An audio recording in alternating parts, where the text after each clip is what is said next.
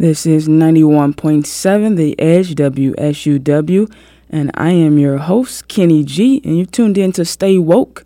And here at The Edge, we've partnered with UWW-TV to bring you Live on the Edge, a multimedia concert series. We bring you some of the best and up-and-coming local music acts. So tune in at 8 p.m. every other Thursday for in-studio performances and interviews. It's Wednesday, it's hump day. Many people are struggling to get through the week. It's at that point where it's cold. You might be in school, you might be working, probably in need of a break. Me, myself included. It's so cold, and it's only supposed to get colder this weekend. And I'm just counting down today. We can have at least 40 degrees. Can we reach 40 degrees outside? So I can at least make it bearable when I got to go to class, got to go to work. Today is going to be a very special show because last week as I was at my internship, I was looking up for some show ideas, and I started to Google, what do we celebrate in February? You know, it's always something month. National Pizza Day, National Pizza Month. It's always something. So I Googled February, and I saw that it was like National Heart Month. And I was like, okay, that's nice. And so I click on something else, and it was like the Wikipedia page, and it has like Black History Month. And I laughed to myself because I forgot that it was Black History Month, which, you know, is probably weird or strange. And I'm just going to chalk it up to me just celebrating my melanated skin every day, so that's why I forgot. But it was interesting that we have all of this controversy going on about Black History Month, whether to get rid of it. That comes every year. And I just thought this would be a perfect show to dedicate to Black history, but in a way that you've probably never heard it done before. And so here's why you need to stay woke. Dr. Yosef Ben Jochannan was an African-American writer and historian. He is known as one of the more prominent Afrocentric scholars. He earned doctoral degrees in cultural anthropology and Moorish history from the University of Havana and the University of Barcelona, Spain. He is also the author of 49 books that focus primarily on ancient Nile Valley civilizations and their impact on Western cultures. So here's Dr. Ben, in his own words, talking about the things that the Greeks learned from Africans, such as the use of pie and other like scholarly inventions that are still being taught today, but the history books have conveniently left these facts out that the Greeks got them from the Africans. And so let's hear Dr. Ben as I play a little bit of what he had to say as he was speaking to some people. And as I said before, it was not the first. The earliest of the Greeks were trained in a place called the subordinate lodge of Croton and Delphi. Subordinate lodges of the Grand Lodge in a place called Waset, which the Greeks later changed to Thebes or Thebes. The current Arabs changed it to Luxor. But did you get that in Greek philosophy? Did you get it in Greek history or European history? None whatsoever. And how did you get Hannibal Barca and his father Hasdrubal Barca and his brother and his father, rather, Hamilcar, his brother Hasdrubal? How did you receive it in the educational system? How did the textbook show it? It showed it as they were not Africans. What they said is some Phoenicians came from Phoenicia, and Carthage, which they later called Carthage, was in fact a Phoenician country.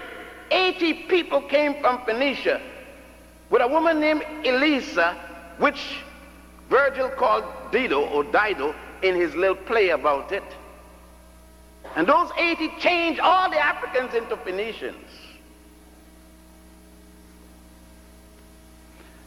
And thus we are taught that the Africans of Carthage were in fact Caucasians. It's all right when they taught me in school in Puerto Rico, I didn't know any difference. I'm born in Ethiopia, grew up in Puerto Rico and the Virgin Islands, and Cuba and Brazil. So when they were teaching me that at the University of Puerto Rico, I knew no different, and so it went down all right. But I accidentally went to Morocco, accidentally, and find that what I had been taught in school was nothing but a pack of lies. Because I then went into the temple, I then went into the museum and found that it was totally different. But then I went on to Italy, in the Medici Museum, the Museum of Alessandro de' Medici, only to find that Alessandro was an African born in Italy. And no one had told me up to then that there were Roman emperors from Africa, such as Honorius and Septimus Severus and his son Caracalla. No one had taken time to explain to me anything about the Greeks coming to Egypt and to Nubia and to Ethiopia, depending on who they were, to receive their earliest education, those who had not gone to a little colony, a little enclave in what was then called Lebus, now called Libya, to receive their first glimpse into education taught by Africans.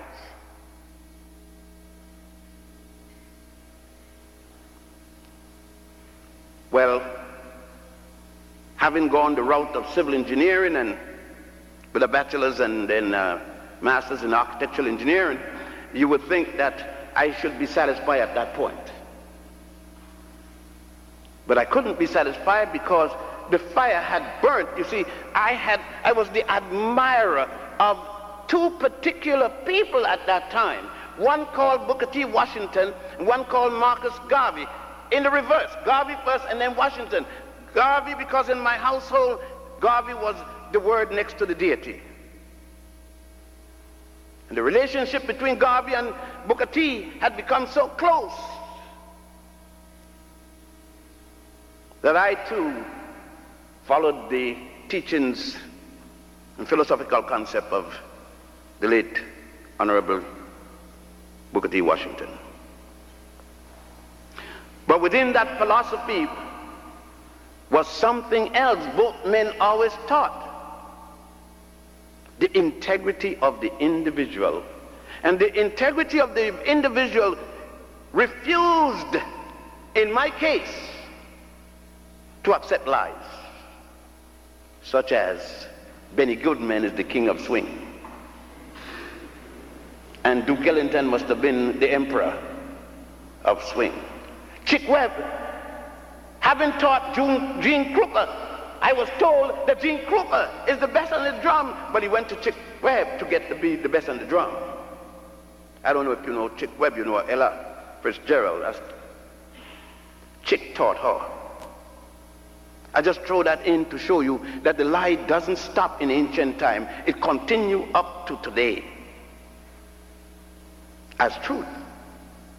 And so in my further examination, I was dealing with 3.14. All of you here in engineering knows what it's supposed to symbolize. They say it's pi. And I was taught that it came from the Greeks. And you know, I believed it. What else could I do? The teacher told me. And then when I went to Ethiopia and to Egypt and to Nubia, in the ancient records of the ancient Africans of the Nile Valley Africans, there was pi being used 2,000 years before there was such a place as Greece. The first writer of Greece that brought Greece into civilization, because they said the demarcation between uncivilized and civilized have to do with the time when you start writing history, they call it, prehistoric and historic. And Homer is the Greek first writer. And Homer said that even the concept of God, Zeus and Apollo, came from Ethiopia. So when you get in the Greek fraternities and sororities, just remember what Homer said. You must have dealt with the Iliad and the Odyssey by now. But again, I understand You see, you have been taught by Alex Haley and others that your history started in the slave trade. But they don't even tell you how the slave trade started. They blame you for enslaving yourself. They say your ancestors sold you out. Nice statement. So I asked the guy, what country, what was the name of the king? Oh, don't worry about that, they sold you out. As if I don't know that the slave trade started with the Pope of the Roman Catholic Church by the name of Martin V and Reverend Bartolomé de las Casas on the island of Hispaniola, now called Haiti and Santo Domingo. You see, nobody told you it's time to get sorry, to feel bad when some Haitians were being slaughtered on the coast of Florida. That's what it is. If you send a people back to sea on the condition where they were, that's genocide. But you see, you didn't feel anything because you weren't taught to realize that the Haitians are your brothers and sisters, because you don't know that the first Africans to be brought in slavery was not taken from Africa, but from Spain and carried to Haiti, then called Hispaniola, in 1506, under the aegis of the Pope of the Roman Church and Bartolomé de las Casas. But how did you get in Spain? That was 1506. But you went into Spain, which was then called Iberia, Spain and Portugal and southern France, as conquerors yourself in 711, under the leadership of Tariq, for whom the Rock of Gibraltar is now named Gibraltariq. Nothing in your education, because there's nothing in your textbooks about any of this. So you'll have to go to Spain.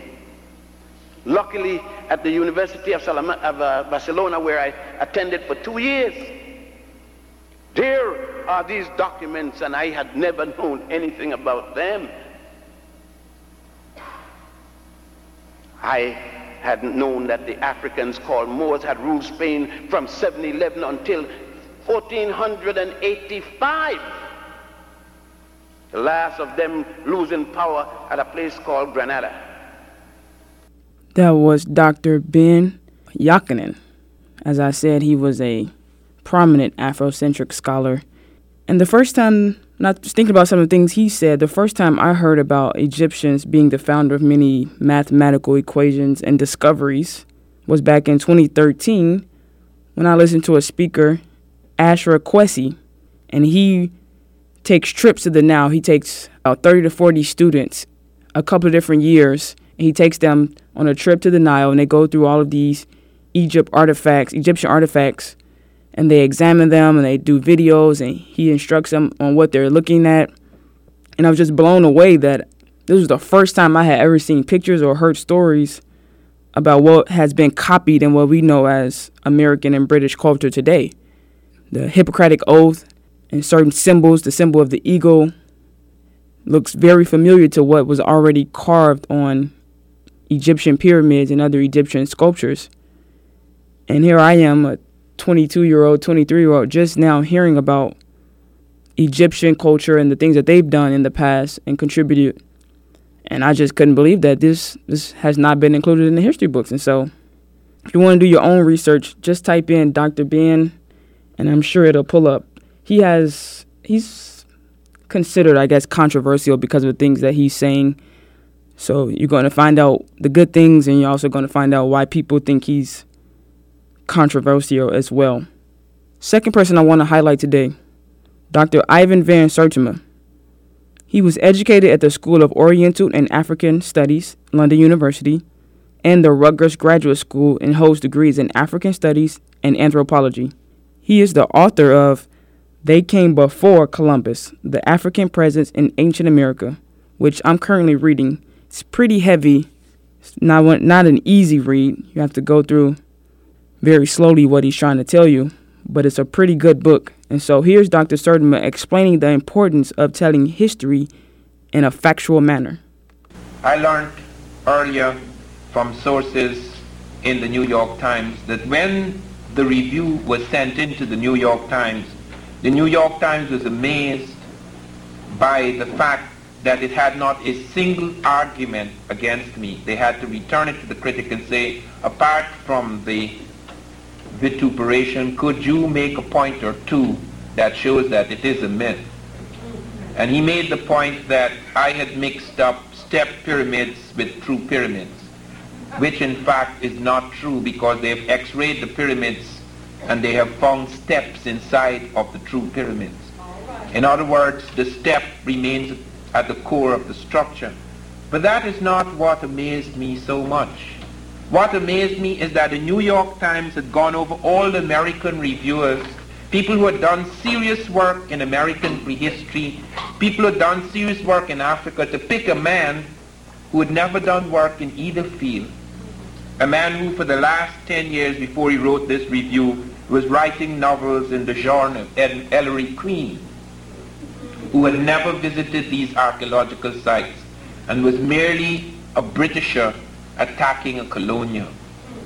This is at the root of a great deal of things, because the colonization of man in the Americas and in Africa does not stop with slavery or second-class citizenship. We are not speaking of these bonds which we appear to have broken. We are speaking of chains from which we are not yet free. We are speaking of the colonization of the imagination. And it became clear to me, after looking at those attacks and after being involved in that controversy for many years, it became clear to me how absolutely vital it was that we should have a new school of historians. How vitally necessary it was that we should have a forum through which we could express, through which we could reveal the facts of history. We have that school today. It is in its beginnings, but it is making a tremendous impact. Here in the audience today we have Runoko Rashidi, for example, who co-edited with me African Presence in Early Asia. He is part of that school.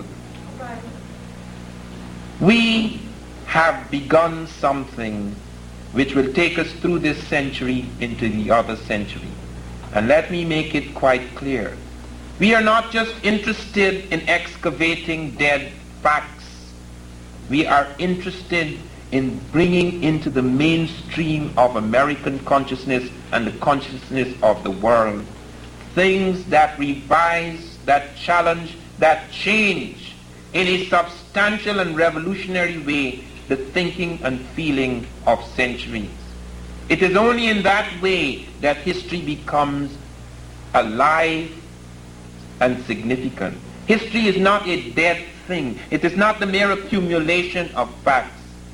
It is the creation of a different vision, a different way of seeing, thinking, and feeling.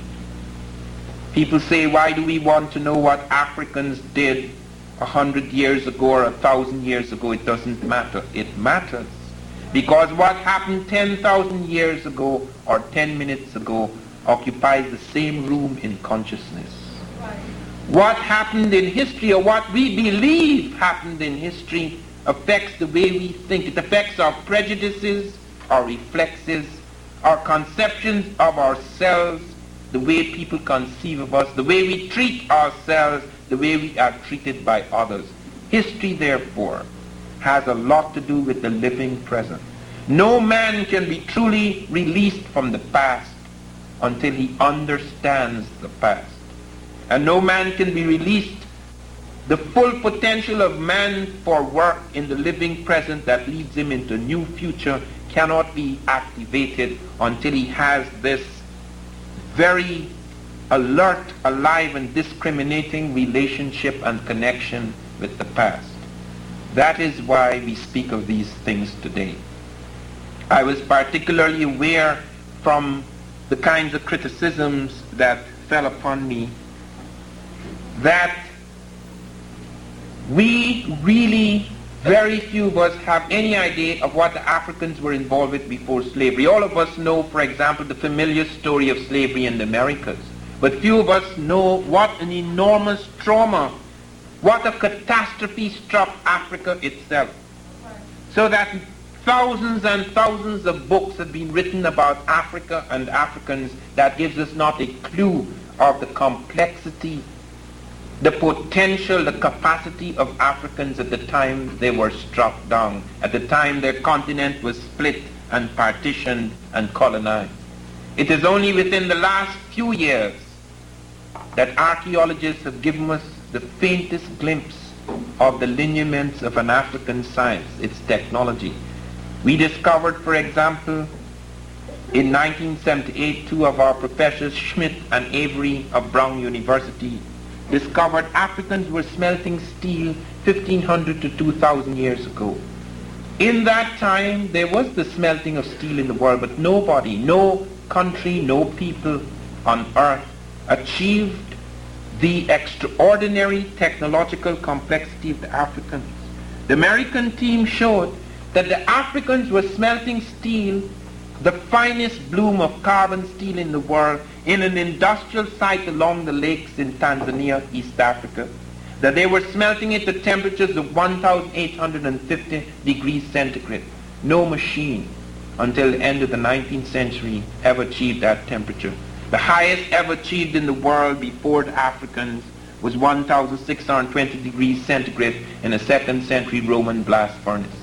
And even when George Wilhelm Siemens, the German scientist, discovered a process for smelting steel on a mass scale, the European process in the mid-19th century was not as advanced as the African process at least 1,500 years earlier.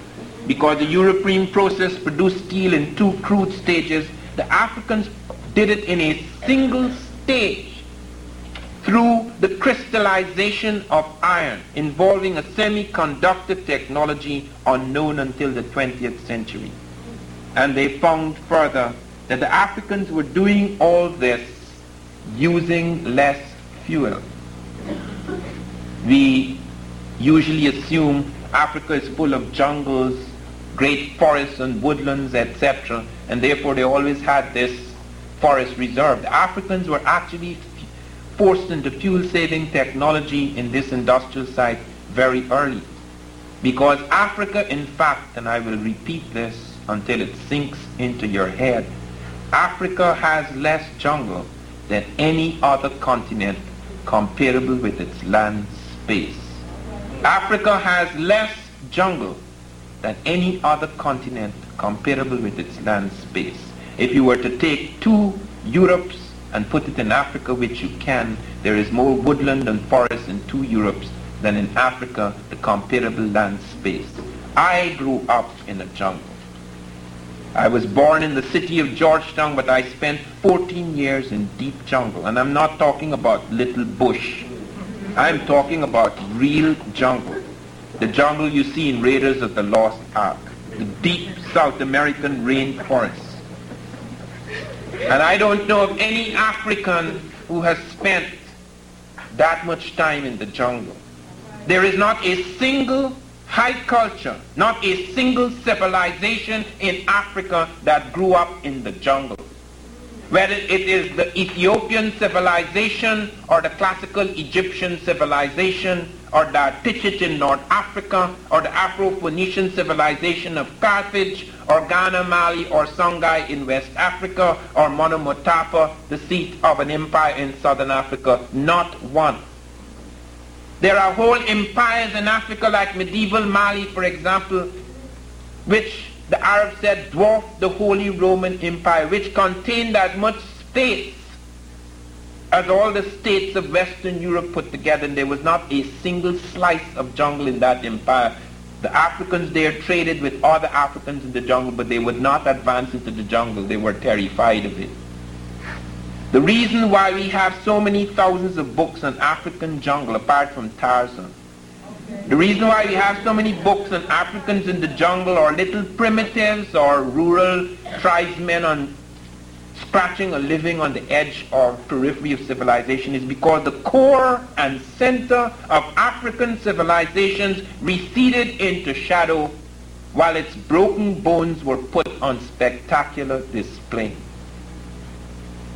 Therefore, it is only within recent time that we are finding the steel smelting machine, only within recent time that we are finding that Africans were involved in complex astronomy. Before I speak about their astronomy, their medicine, their scripts, their metallurgy, and other aspects of their science, let me say something about how this picture came about.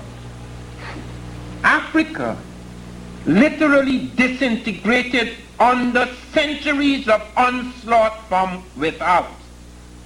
Not only America, and most of us have no idea of what America was. When I was growing up as a boy, I grew up among primitive Native Americans. I had no idea then, as I grew up amongst them, that behind me lay the heights of Machu Picchu, a city carved out of sheer rock, calling for technological ingenuity unparalleled in the world.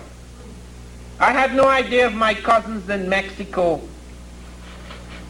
It was Cortez, not Columbus, who gave us some idea of the technological complexity of the heartland of America. Columbus wandered among the primitives on the edge of America.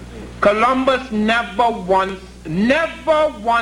set his foot on the American continent. On his third voyage, on August the 7th, 1498, 3 of his ships landed in South America. He did not come off the ship. He said he had arthritis.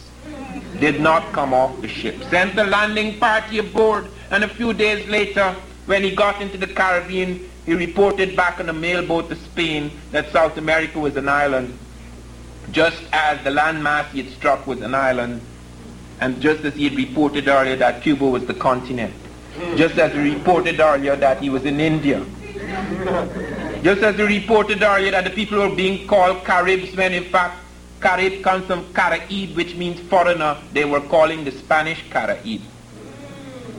These clowns, who knew nothing about linguistics or geography, or had no advanced science, stumbled into the Caribbean looking for gold, thinking they were in Asia.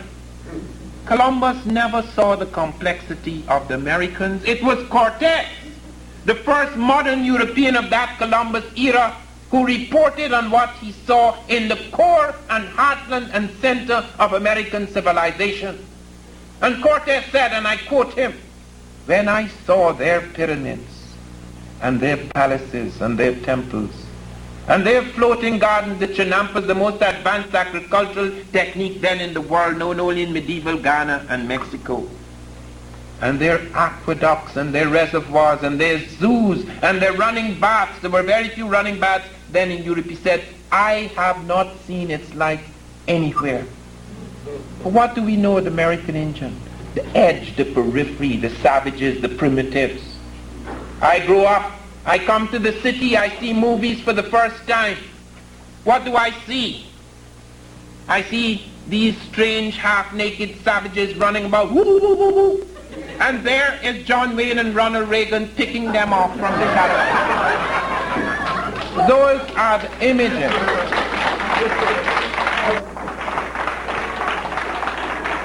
And it affects the colonized people throughout the world.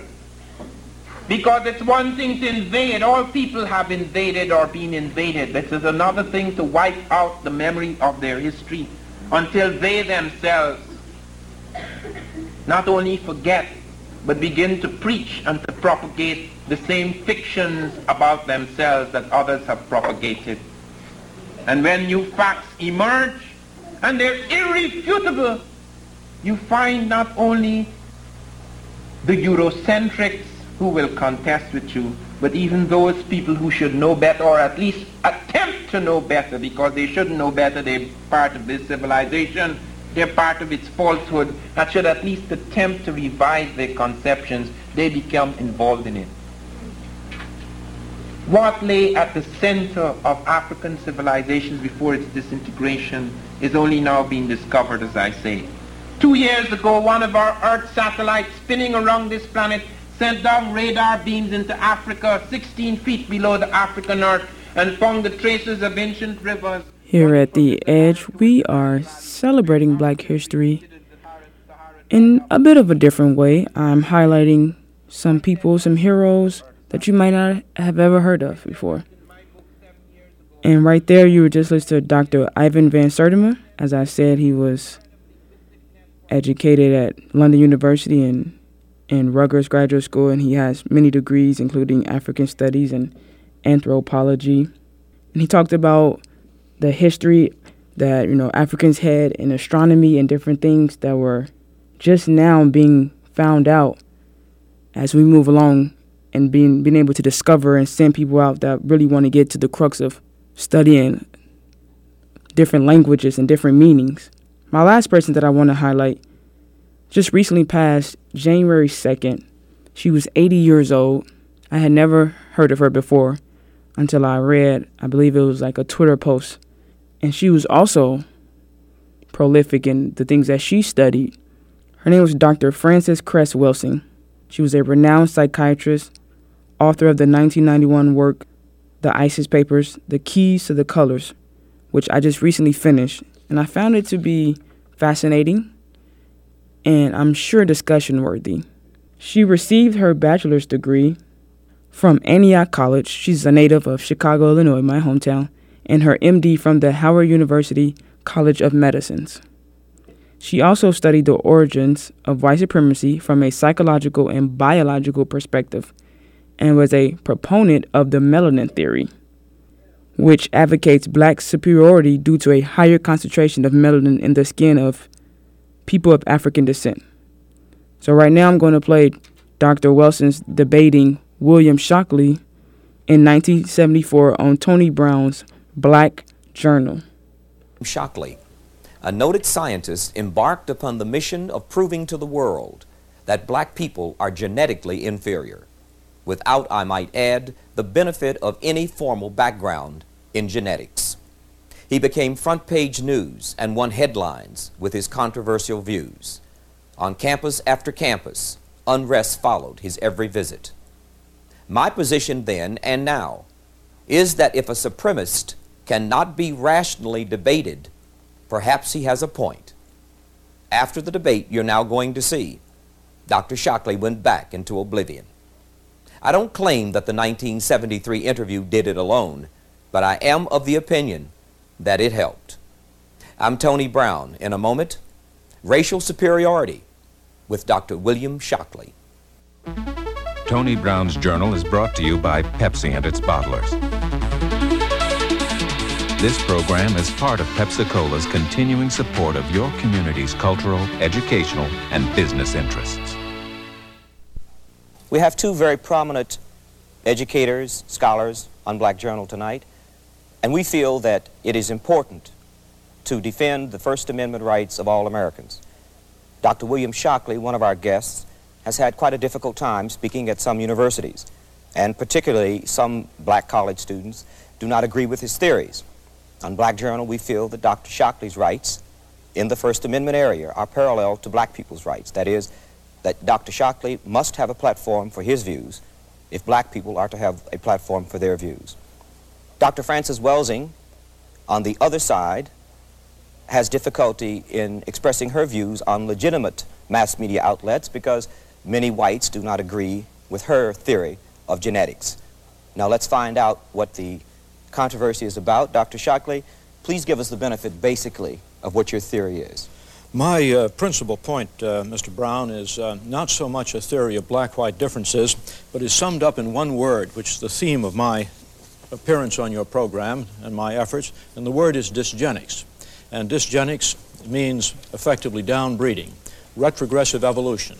And I fear that this is worst for the black community, and I particularly welcome an opportunity to appear on Black Journal just for these reasons. And let me say also that when I first met Dr. Welsing, it was not black students who were disrupting, but white students. And Dr. Welsing made a very sincere and I thought extremely effective effort, a well-planned effort. It was not effective with these white students at Staten Island Community College, so I would have a chance to speak.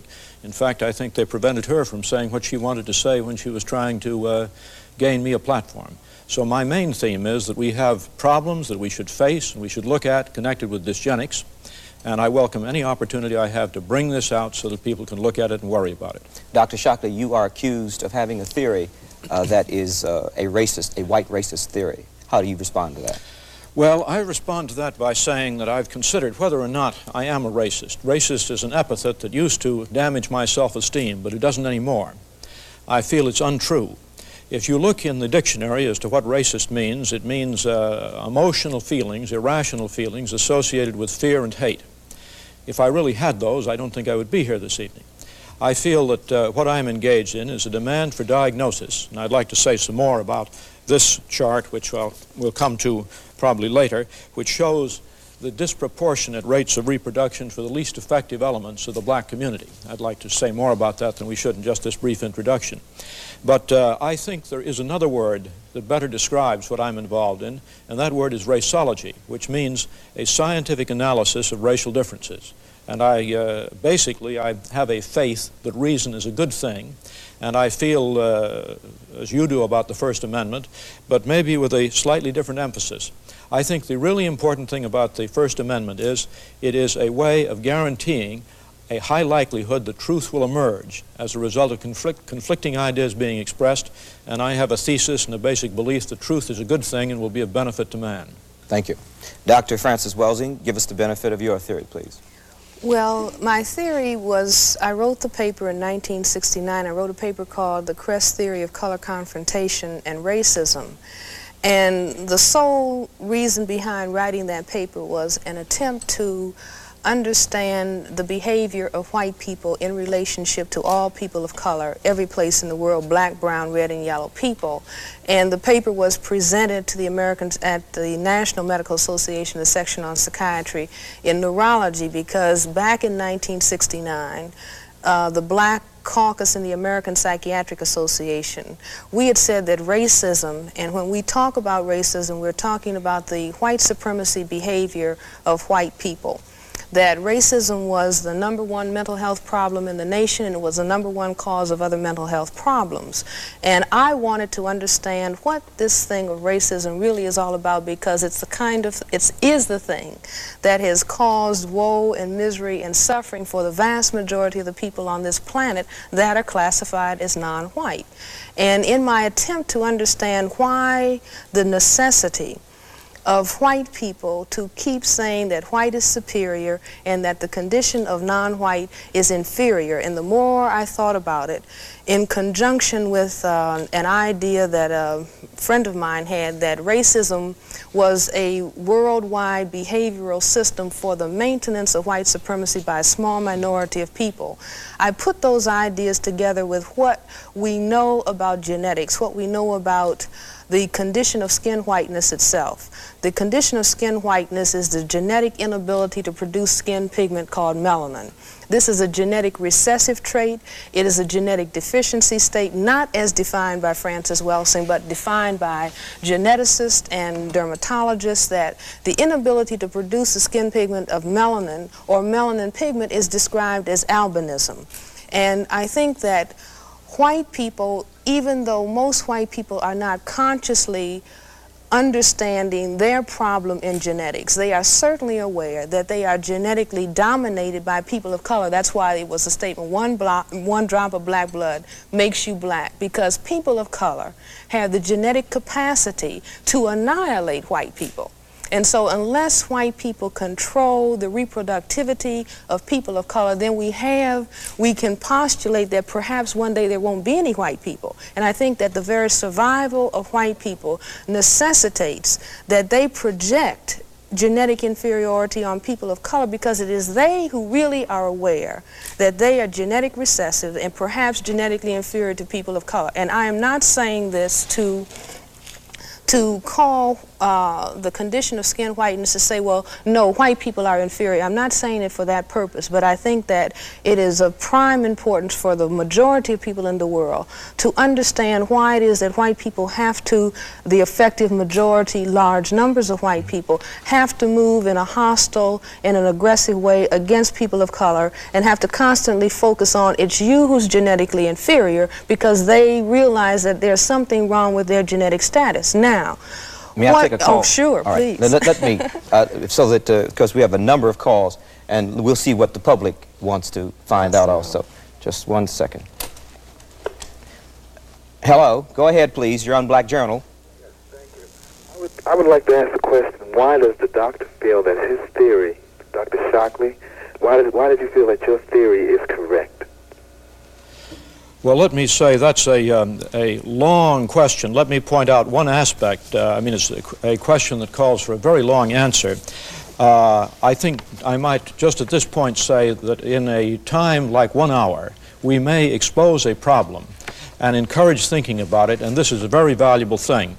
But to cover either Dr. Welsing's views or mine, and let me say here are, just to show that these things exist, is a pamphlet that she was good enough to give me some time ago. This one's upside down. Well, that one's upside down. Yeah, thank you. Right. And this is one of my own. It's actually a collection of a debate. The Imperatives of Ethnic Education is yours. This is the issue of the journal. Mine was, the title of my paper is somewhat different from this, but I want to say that speaking for myself, if people would like to write to me at Stanford University, I have a post box there, Post Box S, which is the same as Shockley and Stanford. I will try to supply more information, and I'm sure Dr. Welsing will say what she can do about making telling people how to reach her pamphlet. Okay. But now let me say this chart that I held up a moment ago is very important in respect to this question of why I think there may be what proves a basic difference. But I'm going to say that if there were not a basic difference in intellectual capacity in the past, there probably will be a basic difference between black and white intellectual capacity in the future, simply because of the reproduction patterns. And these are Census Bureau data, and this is the most threatening aspect. And what it indicates is that for the black women of the lowest intellectual social class, which are rural farm women, generally the education is least, the average number of children is 5.4. For women with college degrees, it's 1.9. And so this is definitely unfavorable. It is reproducing far more at the bottom end and not enough to keep even at the top end. Dr. Shockley, can for you whites, explain? let me just finish this. For whites, the numbers are also in this direction, but nowhere nearly as severe.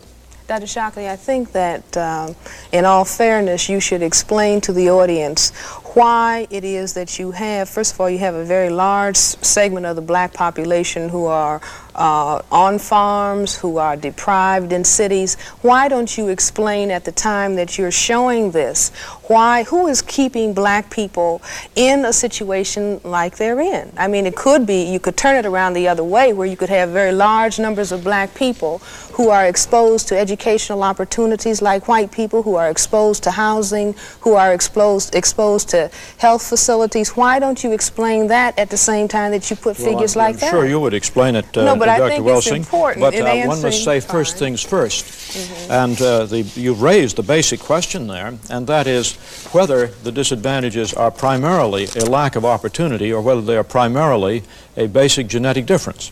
And let me mention one thing, which is that in certain areas there is no doubt about black superiority. Blacks are superior in visual acuity, and they're superior in a systematic way. Now, I don't expect that people will understand the details of this, but I simply want to show that quantitative work can be done. This happens to be a research job of my own, and what it shows, because these points that you see here lie on a line which is not the central line, but they lie systematically on a line, what it says is that so far as visual acuity is concerned, blacks are systematically better than whites. It's as if their bell-shaped curve, their distribution curve, were pushed upwards compared to whites for visual acuity, or at least for the avoidance of bad eyesight, such that if the same shift occurred for IQ, it would mean that the average IQ distribution would be up by 9 points rather than down by about 15 points, which is the typical average. Dr. Shockley, visual acuity is probably something that the system of white supremacy has not necessarily seen the need to affect the environment that black people are in so that it will alter the fact that they have visual acuity that is superior to whites. The fact of visual acuity is not attacked in the same way as educational opportunity and job performance is attacked. And I think that it's evidence for a genetic difference, in well, my you see what opinion. I'm saying? There might be many, many more genetic differences where people of color appear superior. If I may, we have a number of people, and we'd like to get to as many as possible. If you could make your answers as, not to compromise your explanation, but if you could make your answers as succinct, I would appreciate it, because we would like to involve the public as much as we can. One moment, please. You're on Black Journal. Go ahead, please. Yes, I was wondering if Dr. Shockley could explain the basic difference between the course he is taking in explaining white supremacy and the course that Hitler took during the Nazism reign. Thank you. Well, there are enormous differences. In fact, the lesson to be learned from Nazi history is frequently very misunderstood. And it is a lesson which Mr. Brown has told us about earlier. It's the First Amendment. It's not that eugenics is intolerable. Actually, the eugenic programs, which are the opposite of dysgenics, eugenic programs are not inconceivable. They're not inhumane. Denmark has been carrying out programs with strong eugenic implications for maybe 30 years. And it's important to note that since World War II, Denmark's per capita homicide rate dropped and is now approximately 1/20th. That is, the number of deaths of probability of being killed in a year by a violent homicide is roughly, the order of 100 times less for young Danes than it is for young American blacks. Can I? Now, but the lesson, let me say what the lesson of Nazi history we have in this country, and it will protect us. It's just the thing that makes this program possible. The First Amendment, which allows freedom of speech. If one believes that is not the right answer, then one has to be one of the most anti-German racists there can be. If one believes that the German people would have tolerated the concentration camps and the gas chambers, if news media, like the programs that Mr. Brown is setting on, if those people were willing to bring discordant views out into the open, I don't believe the concentration camps and the gas chambers could have continued to exist in Germany. I'd like to comment, because I'd like to say that I don't think that there's a major difference between what Dr. Shockley is doing. I don't think that Dr. Shockley is fully aware of what he is doing and why he is doing what he's doing. But the long-range implications of what he is doing are no different than the propaganda campaign that Hitler and his Nazi unit carried on in Germany that ended up eliminating 6 million Jewish people. Now, what is most interesting is that Hitler said the very same thing. He said, number one, that the Jews were genetically inferior to the Aryans.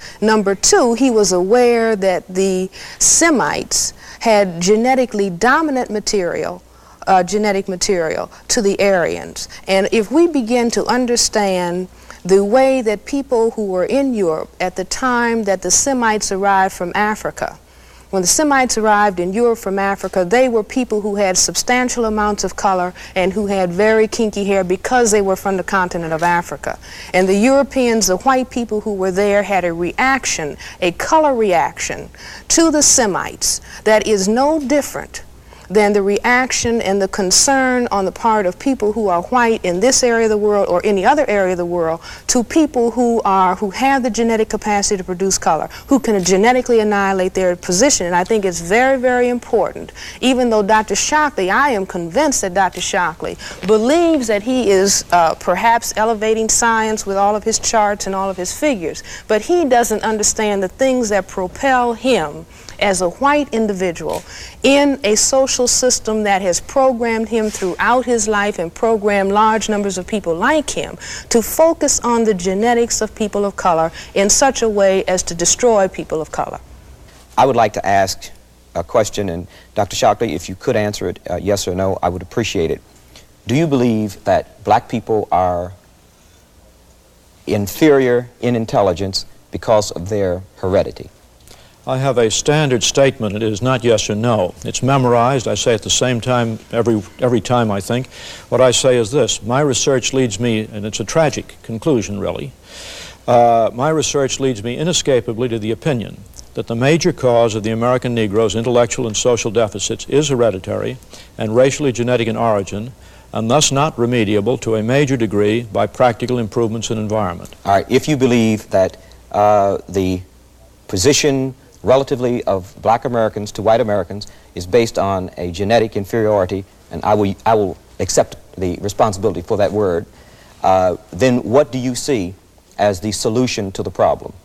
Well, I see the first aspect of this is to prevent the problem from becoming worse by dysgenics. This first word that Would you that translate I mentioned. dysgenics for me and the audience? What I Would meant that be is sterilization? No. Dysgenics, you see, means what that other chart I showed you says. Should blacks, the least effective element. Should blacks be sterilized? No. I have a... this but if then blacks gets are into a problem and we do not allow... This is inhumane. And Dr. I think Shockley one can wants find more black humane people to solutions to this. Well, then how would... Then I would propose something in which one of the key clauses, phrases, is regardless of sex, race, or welfare status. And this is the proposal. I call it a thinking exercise. It's mentioned in that pamphlet that I showed that you can obtain.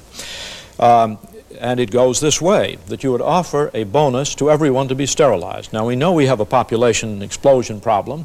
We know that in India that bonuses in the form of transistor radios are offered to people. Would this bonus be directed to black people specifically, more than whites? Mr. Brown, what did I say just a moment ago?